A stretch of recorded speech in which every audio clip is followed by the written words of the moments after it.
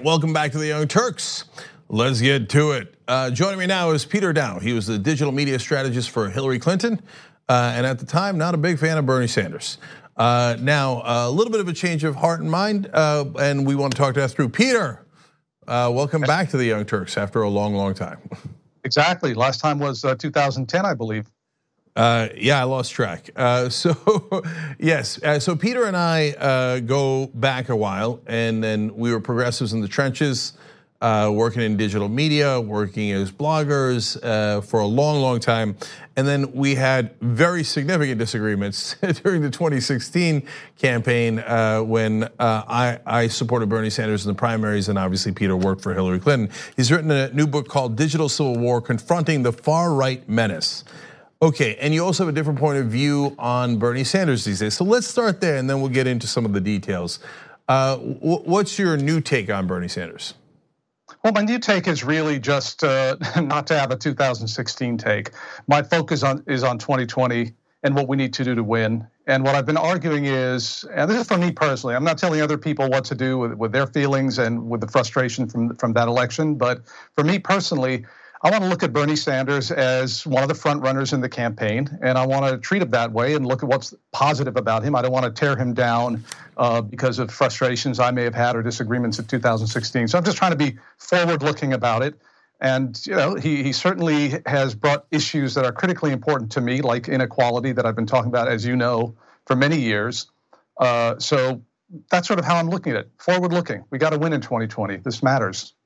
So I'm just going to read you one of course, many possible tweets from back in the day that you wrote, and I'm curious what you think of it now. This is from November 30th of 2016. You wrote, "I'll be crystal clear, Bernie Sanders has absolutely no business determining the course of the Democratic Party after the harm he did to us."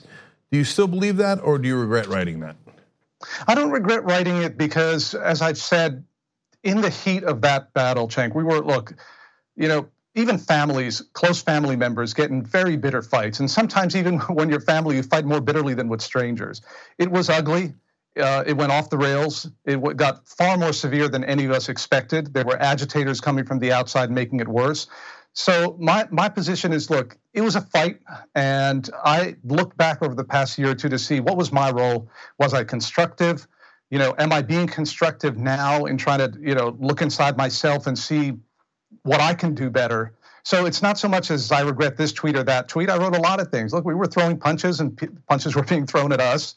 But I need to get past it because for me, it's a personal distraction. I really need to focus on the Republican Party because as far as I'm concerned, the authoritarian streak has gone out of control the past year or so. They've become a lawless, they've been like this a long time. But the lawlessness is increasing to the point where I fear that we're not going to be able to have these public voices we have 2, 3, 4, 5 years from now if they win in 2020. So, you go over those tweets, they were done in the heat of battle. And they are what they are. They're part of the past in my mind. So, Peter, I understand that, and no one fights back against Republicans like we do, okay? And with fire and brimstone. And we're going to get to that in a second. But I think in order to get past it, there has to be some sort of reconciliation. And so, there's a couple of things that I know certainly bother Bernie Sanders supporters, and it bothers me too. One is the idea that Bernie Sanders cost Hillary Clinton the election. It's just not supported by facts at all.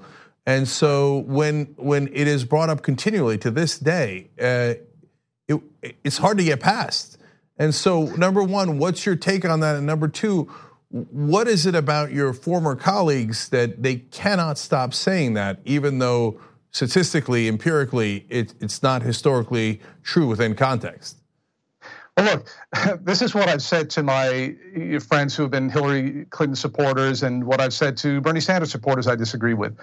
We are never going to resolve those disputes. For every single person who says the election was rigged by the DNC against Bernie, you have a Hillary person saying that's absolutely, outlandish, and it's the exact opposite. For everybody who says that Bernie cost Hillary the election, you'll have a Bernie Sanders supporter saying he was out there campaigning for her, he went to Wisconsin for her, he went all around the country for her. Sometimes you reach a point in a fight, and because we've talked about this, that, I grew up in a civil war. I've seen people who were shooting at each other make peace with one another. And it doesn't mean that you forgive and forget necessarily, but you realize for the greater good that those fights are never going to be resolved. So I could get back and forth with you, but I don't know how that's going to be productive. I could argue, he did X amount of damage. You could say, no, he didn't. Or I could say this, or I could say that. But I think these are fights that will never be resolved, frankly. I don't, as I say, for every one argument, there's the exact opposite with the same vehemence and force and conviction. So yeah, Peter, even to this day, I disagree with that framing because there are facts. There are real facts. Twice as many Hillary Clinton voters backed John McCain over Barack Obama as Bernie Sanders voters backed Trump over Hillary Clinton. So that's a fact. It's a fact. And Hillary Clinton encouraged it by backing Puma. The Puma group was Party Unity My Ass back in 2008. Anyway, but I hear you on not getting back into it. But my main issue, Peter, isn't to relitigate that. We can do that for the rest of the time. Right. My issue is that Bernie Sanders is in the race right now. Yep. And what we have is Democrats who will not let it go and continually say things that aren't true about Bernie Sanders to this day. So, right. I mean, you worked with the Clinton team. You were on the Clinton team. So you're a good person to ask. Why do you think they continue to do that? Well, just to clarify one thing, I wasn't part of the Clinton team formally in 2016. It was 2008 where I worked for her campaign. 2016, I was on the outside of the campaign. But look, I have had my disputes and arguments recently with the Clinton team, right? Because I've been critical of some of the things the campaign did, and this my coming. I wrote a piece for The Nation about Bernie Sanders and how he's a front runner and should be treated as such, and we shouldn't try to tear him down. So, as you know, I get it, and you do too. You get it from all sides. If you move in one direction, you get people who are not happy with that. You go the other direction, people not happy with that. But I think right now, you're asking the right question. What do we do right now? Bernie Sanders is an important candidate in this race, brings very important issues to this race. And as I said, again, in my Nation piece, I haven't endorsed him. In fact, I'm looking pretty closely at Elizabeth Warren because I think she's running an excellent campaign. This is not about asking anybody to only back Bernie Sanders, but sure as hell, I'm not going to support people saying never Bernie. We can't afford a never right now. We never anybody. We have to all come together to defeat the menace that we're facing.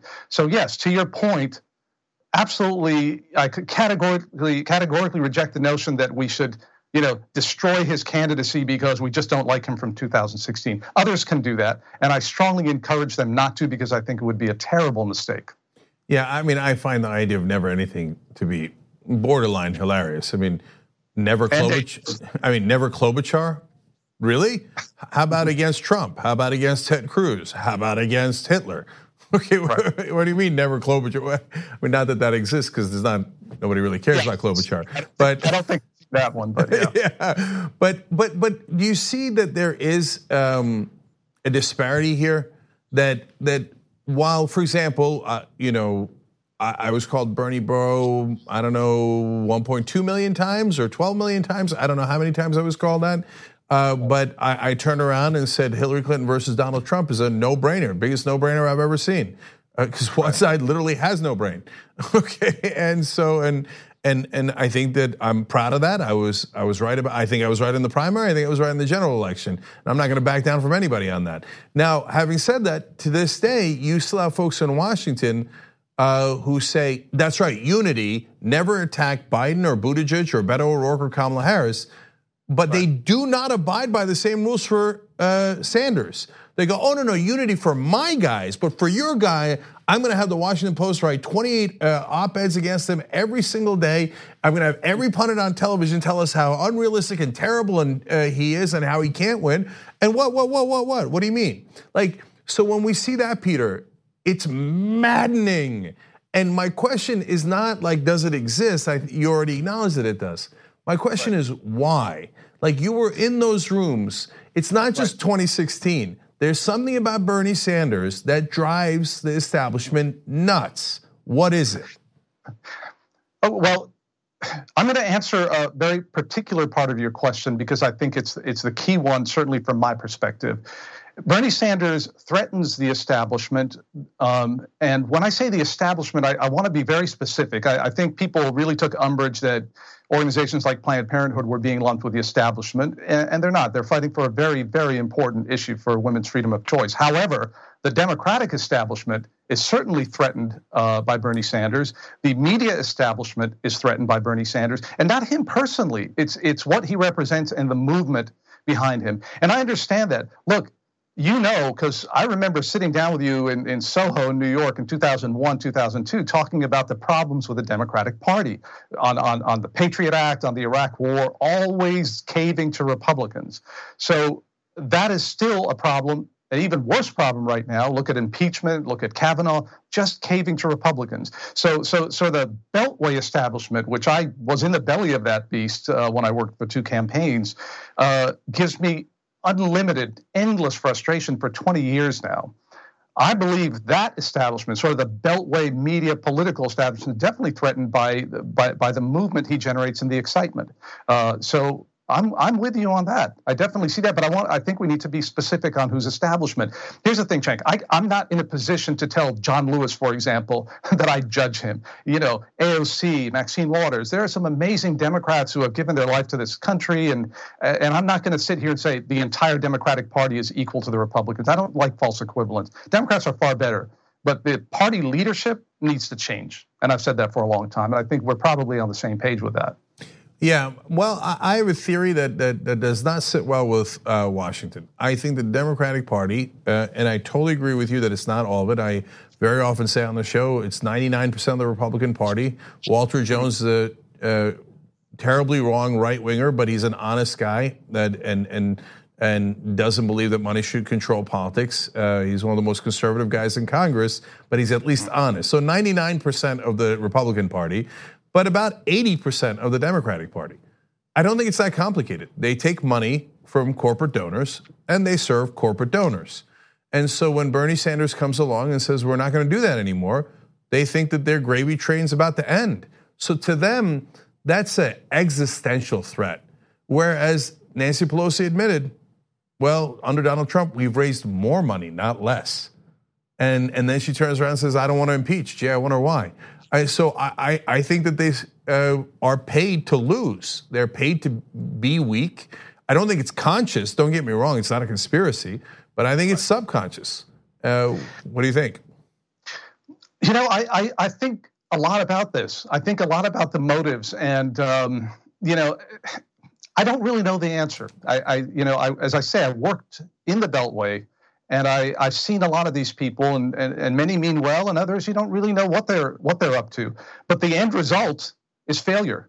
You know, when 20 years ago when I got into politics, things are far worse than they were then. I mean, you remember Free Republic and places like that. The Breitbart and Free Republic comment sections, which were fringe at the time, are now in the White House running the country and running, you know, stacking the judiciary. I mean, this is terrifying to me. I look at my own work as an activist and ask, have I failed? What have I done wrong? And maybe I haven't been hard enough on the Democratic Party because it's the only institution we have to fight these radical extremist Republicans. So look, you know, you may be right, you may be wrong, you may be right about some people. Certainly money is a huge influence in politics and affects people's decisions. So I'm not going to contest what you're saying. I just don't know if that's what it is in every case. But the end result is they're failing. Well, that we 100% agree on. So the book is Digital Civil War, Confronting the Far-Right Menace. And then in the book, you talk about how you're concerned if the Democrats understand what's happening on the internet. Well, I have a conclusion on that. They most certainly do not. And I believe that the Democrats, in fact, have a disdain for the internet. They think that TV and the New York Times is legitimate, but anything that happens online is not legitimate. What do you think about that? Yeah, I mean, the liberal media myth, right? That the New York Times, Washington Post, and the major outlets, CNN, are all liberal, is exactly how the conservative, and it's not really conservative, it's right-wing extremist. I don't want to even give them that it's conservative. Right-wing media infrastructure functions. So yes, there's this huge liberal media, and we're just the antidote to that. And that is sort of how they create an excuse for the propaganda that they spew. But the fact is, you're right. I mean, Democrats buy into it, right? And that's extremely dangerous, because if you're accepting that the mainstream, or really it's corporate media, is liberal, you are really accepting a right-wing talking point, and you're helping a right-wing frame. And that's why progressive media is never really supported. This, as you know, has been a problem for the 2 decades I've been in politics. Nobody supports progressive media, but you have billionaires and oligarchs funding right-wing media and funding think tanks to feed them talking points. So they have a coherent, powerful media infrastructure to deliver their message. And the Democratic Party and pundits and strategists just buy into it and don't realize how they're being conned, essentially. Yeah, I think that there's 2 components to that. One is that the Democratic donors are not going to fund progressive media because they're not progressive. They are economically conservative. They're good folks on social issues. They believe that black people should have the same rights, gay people should have the same rights. But on economic issues, they largely agree with the Republican establishment. So why would they fund media such as ourselves or anyone else to say things like we should raise taxes on the rich and we should have Medicare for all? They're never going to fund that because they're not on our side. So that's point one. We don't even need to debate that. That's a fact. Okay, so, and it's evident in what they have done, their actions, their donations, et cetera. But there's, I think, another side to it as well, which is pettiness. Look, here, I'll give you a specific example related to us. For us, it's not personal, but I felt like with the Clinton campaign, it was. So, and it's a matter of control too. So the Clinton team, I thought, controlled a lot of what happened on television. They didn't in a lot of cases, and the obsession with the emails was preposterous, and we can go on. I'm not saying that TV was easy on Hillary Clinton, but the Clinton team did seem to give notes to MSNBC. That seemed pretty clear. I've talked to an MSNBC reporter saying that they would get notes after every time he criticized the Clinton campaign. And then we did not back Hillary Clinton during the primary. And then they told us in the general election that basically we will not support you in any way, shape, or form as payback. So there'll be no, folks backing, surrogates backing Hillary Clinton going on your program, and there'll be no advertisements on your program. I said, okay, have it your way, but you're running for president and you're running against Donald Trump. You might not want to take those chances, but they took those chances, and we all, I don't mean the Young Turks, we as the country paid a heavy, heavy price for that. Did you see things like that during 2016? Well, look, a few weeks ago, I lobbed a criticism at Hillary's campaign team, and a couple of her staffers just went nuts on me. It's like vicious insult just out of nowhere. And I'm thinking to myself, look, guys, you got to take criticism for what happened in 2016. But look, I've said this. This sort of reaching out, trying to build bridges and not treat Bernie Sanders the enemy. I'm not going to start trying to pander to one audience by attacking Hillary Clinton or near a tangent, and I'm not going to start attacking Bernie Sanders to keep certain Hillary Clinton supporters feeling like, oh, you're still on our side. I'm really not trying to play either side. I'm just trying to go for what I think is the right thing to do, which is to try to win. But certainly her media team made mistakes. I think they made significant mistakes in 2015, not understanding how to deal with the media properly. And certainly I was not aware of what you just said, but you can't turn down any media. So that was clearly an unforced error to do that, no matter who you backed in 2016. Yeah, and I think that is the core of what turned people off. Not that particular story; nobody even knew that story. But the arrogance and the elitism, right? Oh, well, if MSNBC does what they are told, then we will go on there. But otherwise, we will punish you if you don't back us. But that's right. Yeah, no, I see what you're saying. Again, campaigns do get. End up in a bubble, right? I've worked for 2 presidential campaigns, and that bubble where you think you're just going to win and you're in charge and you're in control and you call the shots is not the right approach to take. It's not an approach I would have taken, but of course I was not part of the campaign in 2016. I wasn't running in 2008. Progressive media needs to be supported much more than it is right now by Democrats in general, certainly Democratic campaigns. So let's see how 2020 goes. One of the things I had planned to ask you already, but you started to get to it in your last answer, is how does it feel to be in the wilderness? Because once you step outside the club, And even a light criticism of the club will get you into that cold, dark wilderness where all of a sudden not only the outward criticisms, but the whisper campaign will start. Oh, poor Peter Daou. And that slight, subtle disdain that the club loves to do. And so, have you begun to feel that cold winter air? I get it from all sides. It may be my personality, and because I'm pretty hard hitting. I try not to insult people and get personal, but I'm pretty hard hitting and opinionated about my views. I know I'm self-aware enough to know that I can rub people the wrong way. So, 20 years in this in the trenches of politics, I get it from every side, from the right, the left, the center. It just depends on what position I take. So I've learned not to care. And look, there's another thing more directly to your question, because you're asking a very specific question. I want to answer it. I have the experience of working at the very top of presidential politics in America, and it's a rush. To have senators and presidential candidates call you on your cell phone and talk to you and ask your advice is a very heady experience, especially for a guy who was a house music musician, right, in the 90s. But I've reached a point in my life where I just don't. I'm being very blunt with you. I don't need the ego stroke, right? I don't care if I'm inside a club or outside a club at this point. I'm just worried for my family, and I'm worried for my friends, and I'm worried for my country. I'm more worried maybe than other people are because I lived in another country during a war. I'm terrified. Like I'm worried about us reaching the point where you and I could not openly have this conversation without. I know we're monitored, right? I mean, this is a surveillance society basically we live in. But I worry about our freedoms being taken away, like the whole classic frogs in boiling water, where our freedoms are eroding right before our eyes, and a lot of people don't seem to notice or have the requisite level of alarm. Yeah, so I agree with you completely on that. So when you talk about progressive priorities, and I saw that you wrote, well, one of the progressive priorities should be maintaining our system of government and rule of law. I think people are vastly underestimating Trump's fascist tendencies.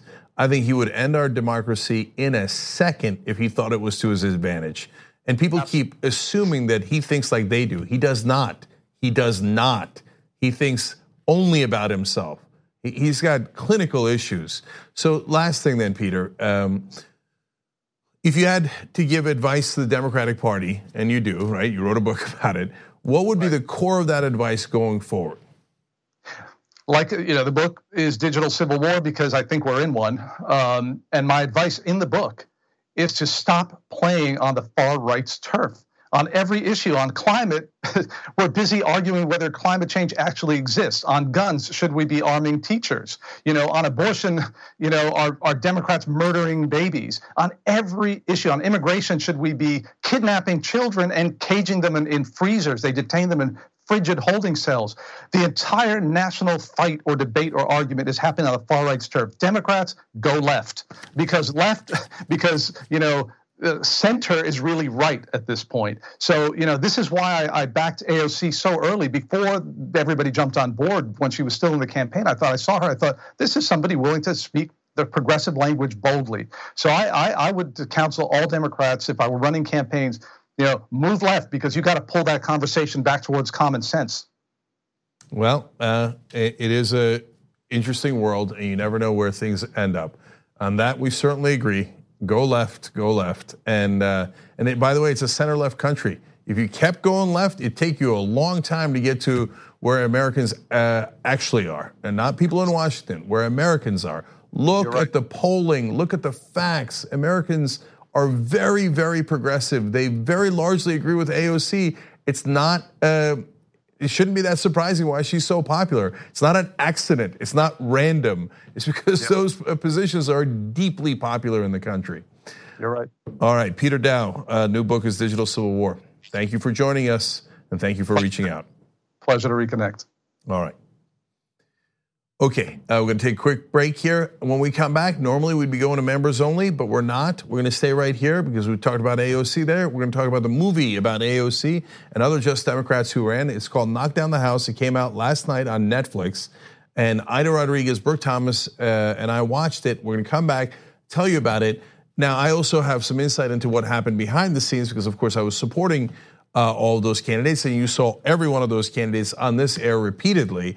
And so we want to give you that context, and I think it's going to be a really, really interesting conversation. In fact, one of those candidates just tweeted something very nice about how the Young Turks treated them. So I'll give you that context as well, and some of the best lines in the movie, and what I thought was the most moving parts. So stay right here, everybody, TYT.com. We'll be right back.